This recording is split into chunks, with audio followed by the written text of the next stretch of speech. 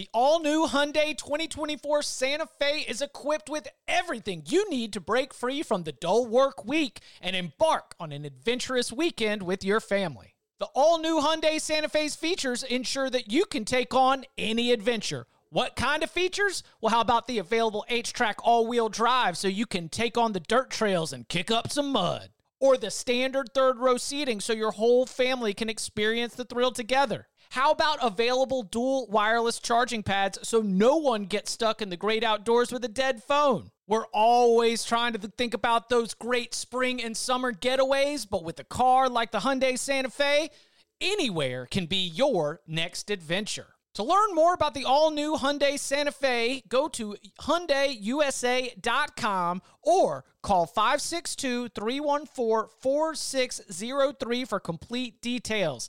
Learn more about the all-new Hyundai Santa Fe at HyundaiUSA.com or call 562-314-4603 for complete details. Welcome back to the Cover 3 Podcast with your hosts, Chip Patterson, Tom Fernelli, Danny Cannell, and Bud Elliott. It's your call for the best college football coverage, from National Signing Day to the National Championship and everything in between. CBS Sports presents the Cover 3 Podcast.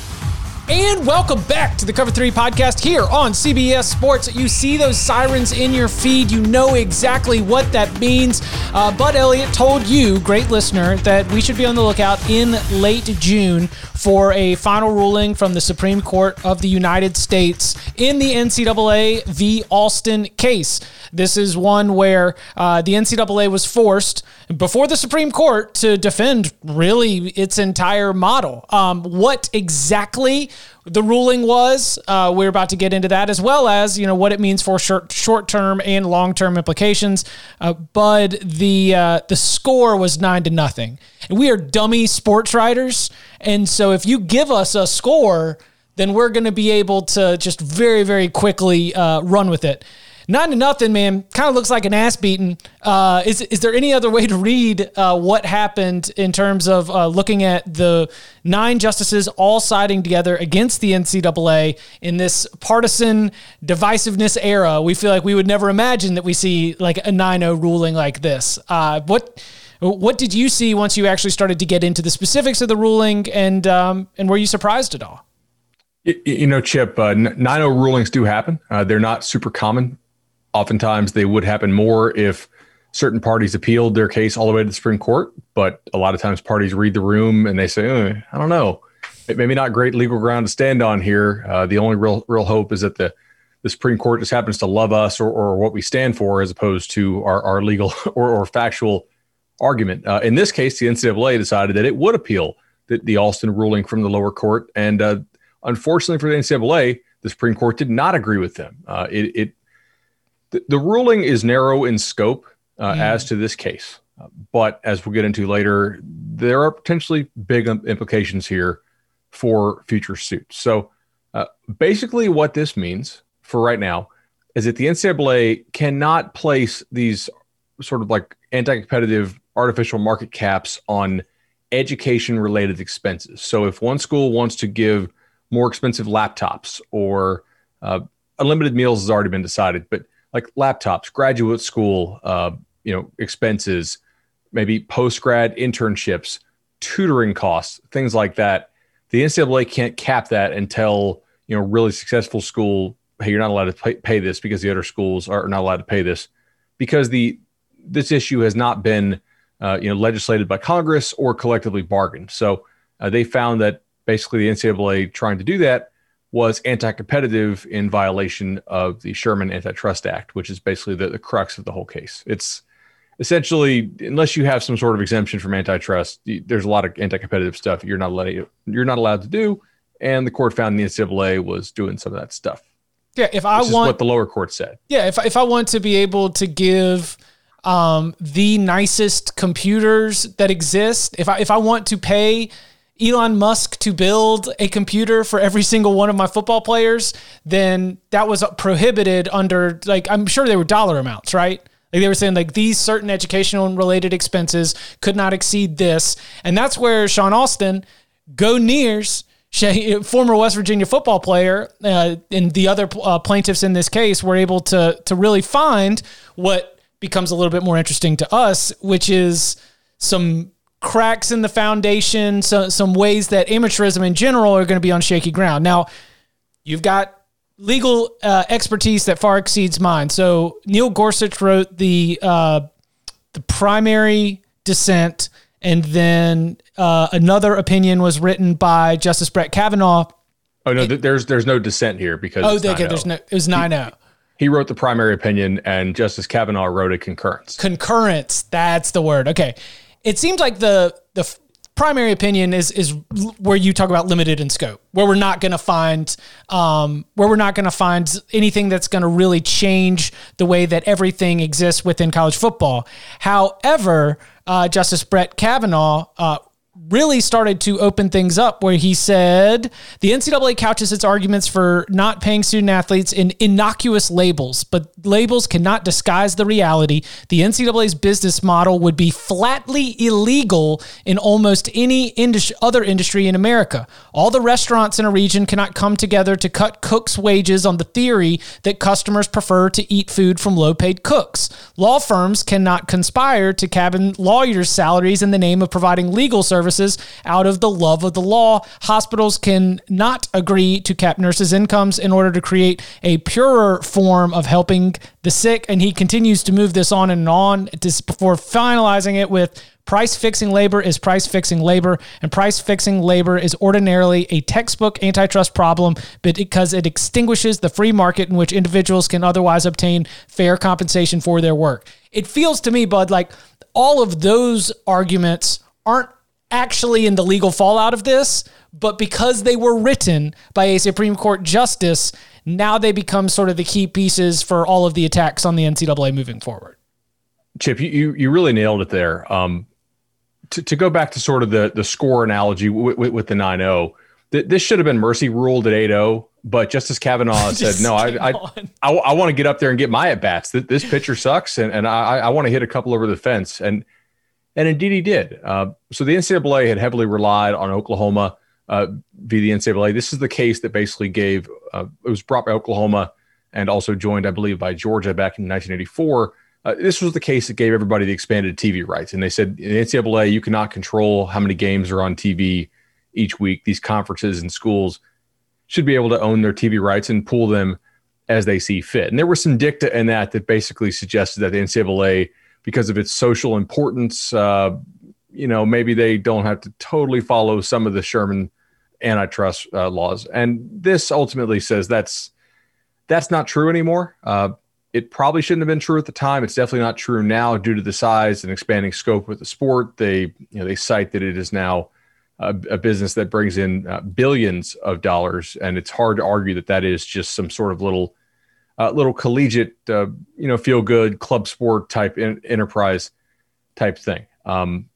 They also, Kavanaugh smacked down the idea that people watch college sports because the athletes are unpaid. And right. In fact, he noted that the NCAA did not present any actual evidence as to this, with the exception of one expert who was the defense's own expert, the appellant's own expert, be it the NCAA's expert. And he, quote, only spoke with designated people associated with the NCAA and member institutions. So didn't really do like fan polling or other things like that. So they really kind of thought that was flimsy at best. Another good quote I like from the actual primary. The bottom line is that the NCAA and its member colleges are suppressing the pay of student athletes who collectively generate billions of dollars in revenue for the colleges every year. These enormous sums of money flow to seemingly everyone except the student athletes. College presidents, athletic directors, coaches, conference commissioners, and the NCAA executives take in 6- and 7-figure salaries. Colleges build lavish new buildings, but the student athletes who generate the revenues, many of whom are African-American and lower income backgrounds, end up with little or nothing. So there's a lot of that in here, man, as far as look, this has gotten so big and you really haven't done anything to actually get money to flow to the student athletes. We can't rule on that right now because that's not the scope of this case. but they are basically begging for somebody to bring a lawsuit, and they kind of admit as much, right?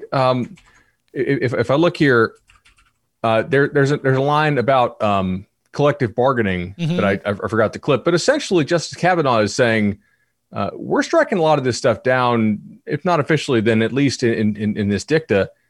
He's kind of inviting people to come sue, and it's encouraging them, or at least foreshadowing, hey, you guys might want to work on something collectively bargaining with the student athletes, or get Congress to pass something so that we don't have more lawsuits come that we have to ultimately agree with and side against the NCAA in order to have athletes get paid. Right, because right now, again, all we are talking about in the immediate fallout is that education-related expenses. Laptops is the easy example, but you did a good thing to also mention like postgraduate internships. There's lots of ways that the dollar value of these education-related expenses or the opportunities with these education-related expenses can probably be expanded, but it still doesn't. None of this ruling touches name, image, likeness. Oh, Chip, I found it. So here's Kavanaugh dunking some more. Quote, everyone agrees that the NCAA can require student athletes to be enrolled students in good standing. But the NCAA's business model of using unpaid student athletes to generate billions of dollars in revenue for the colleges raises serious questions under the antitrust laws. In particular, it is highly questionable whether the NCAA and its member colleges can justify not paying student athletes a fair share of the revenues on the circular theory that the defining characteristic of college sports is that the colleges do not pay the athletes. And if that asserted justification is unavailing, it isn't, which they basically just struck it down. It is not clear how the NCAA can legally defend its remaining compensation rules. So this is Kavanaugh saying, you see all this other stuff right here? I'm not actually, like, you didn't hire me to do this job, but like, if you hire me to do this job, I'm going to clean this stuff out too. Yes. You know? Yeah. He's like a roofer found something else, or like, somebody's coming to your house 100%. Yeah. So that, like, clearly they're signaling that a lot of this stuff is questionable. Additionally, as far as if you want sort of the legal standard, I'm not going to get into the super antitrust law stuff. I've never practiced antitrust law, but there are different standards of proof, right? So here in the concurrence, as a result, absent legislation or a negotiated agreement between the NCAA and the student athletes, the NCAA's remaining compensation rules should be subject to the ordinary rule of reason scrutiny. So they don't get some kind of special standard to see if they run afoul of antitrust laws, right? They just have to be treated like any other normal business. And Chip, I think at some point, I don't know when exactly this was, but if you keep having to just raise coaches' salaries and build insane buildings to try to show that you're not making a profit, and ultimately your balance sheets reveal that you bring in billions of dollars a year, it's just harder and harder to defend the position. And so I think as people love this sport, I certainly hope that either Congress or the NCAA could find some solution, be it legislation or collectively bargaining with the student athletes. One of the biggest takeaways, and I'm glad you brought it up, has to be that the high court in the United States has just said, you're not a mom and pop shop. Stop acting like one, and we're not going to treat you like one. And that is a big change, for everybody that's holding on to everybody who's holding on to the image of college athletics that the NCAA tried to argue. This is the Supreme Court of the United States in a 9-0 decision saying you've gotten too big. This is there's too much money. Things have to change. And that's a pretty tough argument for the other side to handle right now. So what do you think are the next steps? You mentioned that the language that was used here is inviting future lawsuits. It is inviting a way for further legislation to be able to attack the NCAA's amateurism model. What do you think are some of the next steps, and what are you looking for in terms of the longer term future? Well, I think we're going to have a case where you could have one where a school gets in trouble for paying student athletes, right? And maybe that's under the table. They get caught for it, and all of a sudden they say, you know what? Like, this is anti-competitive for us not to be allowed to pay our athletes, and we had to go basically make an end run around these NCAA rules because we are not technically allowed to pay the athletes right now. That's a way something could get in. I also think that it's very possible that with name, image, and likeness, maybe that gets expanded Maybe there is some sort of revenue sharing, perhaps at the conference level. That's basically how it works in the other pro sports, right? Why does NFL have a salary cap? Why does baseball have the luxury tax? Why do these labor unions? Why do they agree to allowing that? Well, it's collectively bargained. They're agreeing to that in exchange for some other things, maybe a certain number at the cap that they like, or what have you. But I think there are some unique challenges with student athletes organizing that we don't have in other sports, and so I'm not afraid to say I don't know exactly what the next step will be here. It'll be interesting to see if athletes do organize, or if maybe this goes up to Congress. I think that they need to be invited to the table. I think we need to ask the adults in the room to just like build a new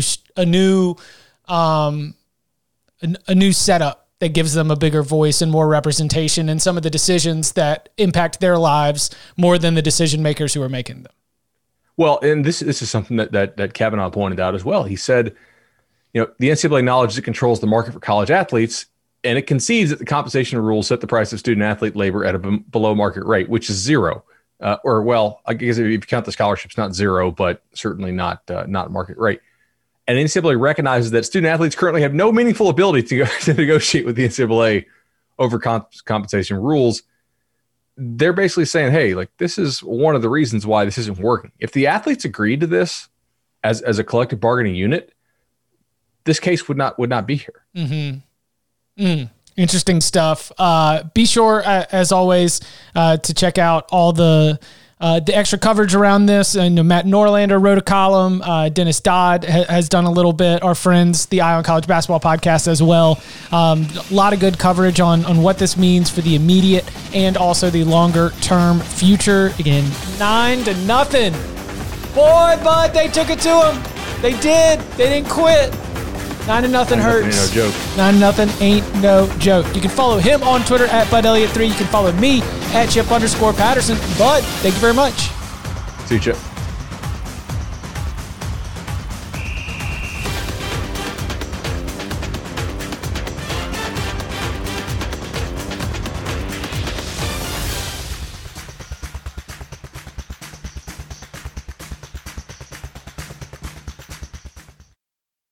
Old Man Winter here. If I had it my way, it would stay winter all year long. Short days, wind chill, black ice, and a good polar vortex. Oh, heaven. Wait, is it getting warm in here? Your cold snap is over, Old Man Winter. Spring has arrived. Spring. Spring is here, which means it's the perfect time to get away in the Hyundai you've always wanted. Visit the Hyundai Getaway Sales Event, where you can get great deals on all of our award-winning Hyundai models, like the tech-filled Tucson and Kona, as well as the spacious Palisade. Enjoy wherever you go with the peace of mind that comes with America's best warranty and 3 years or 36,000 miles of complimentary maintenance. But hurry in, these deals won't last. Add more joy to your journey at the Hyundai Getaway Sales Event.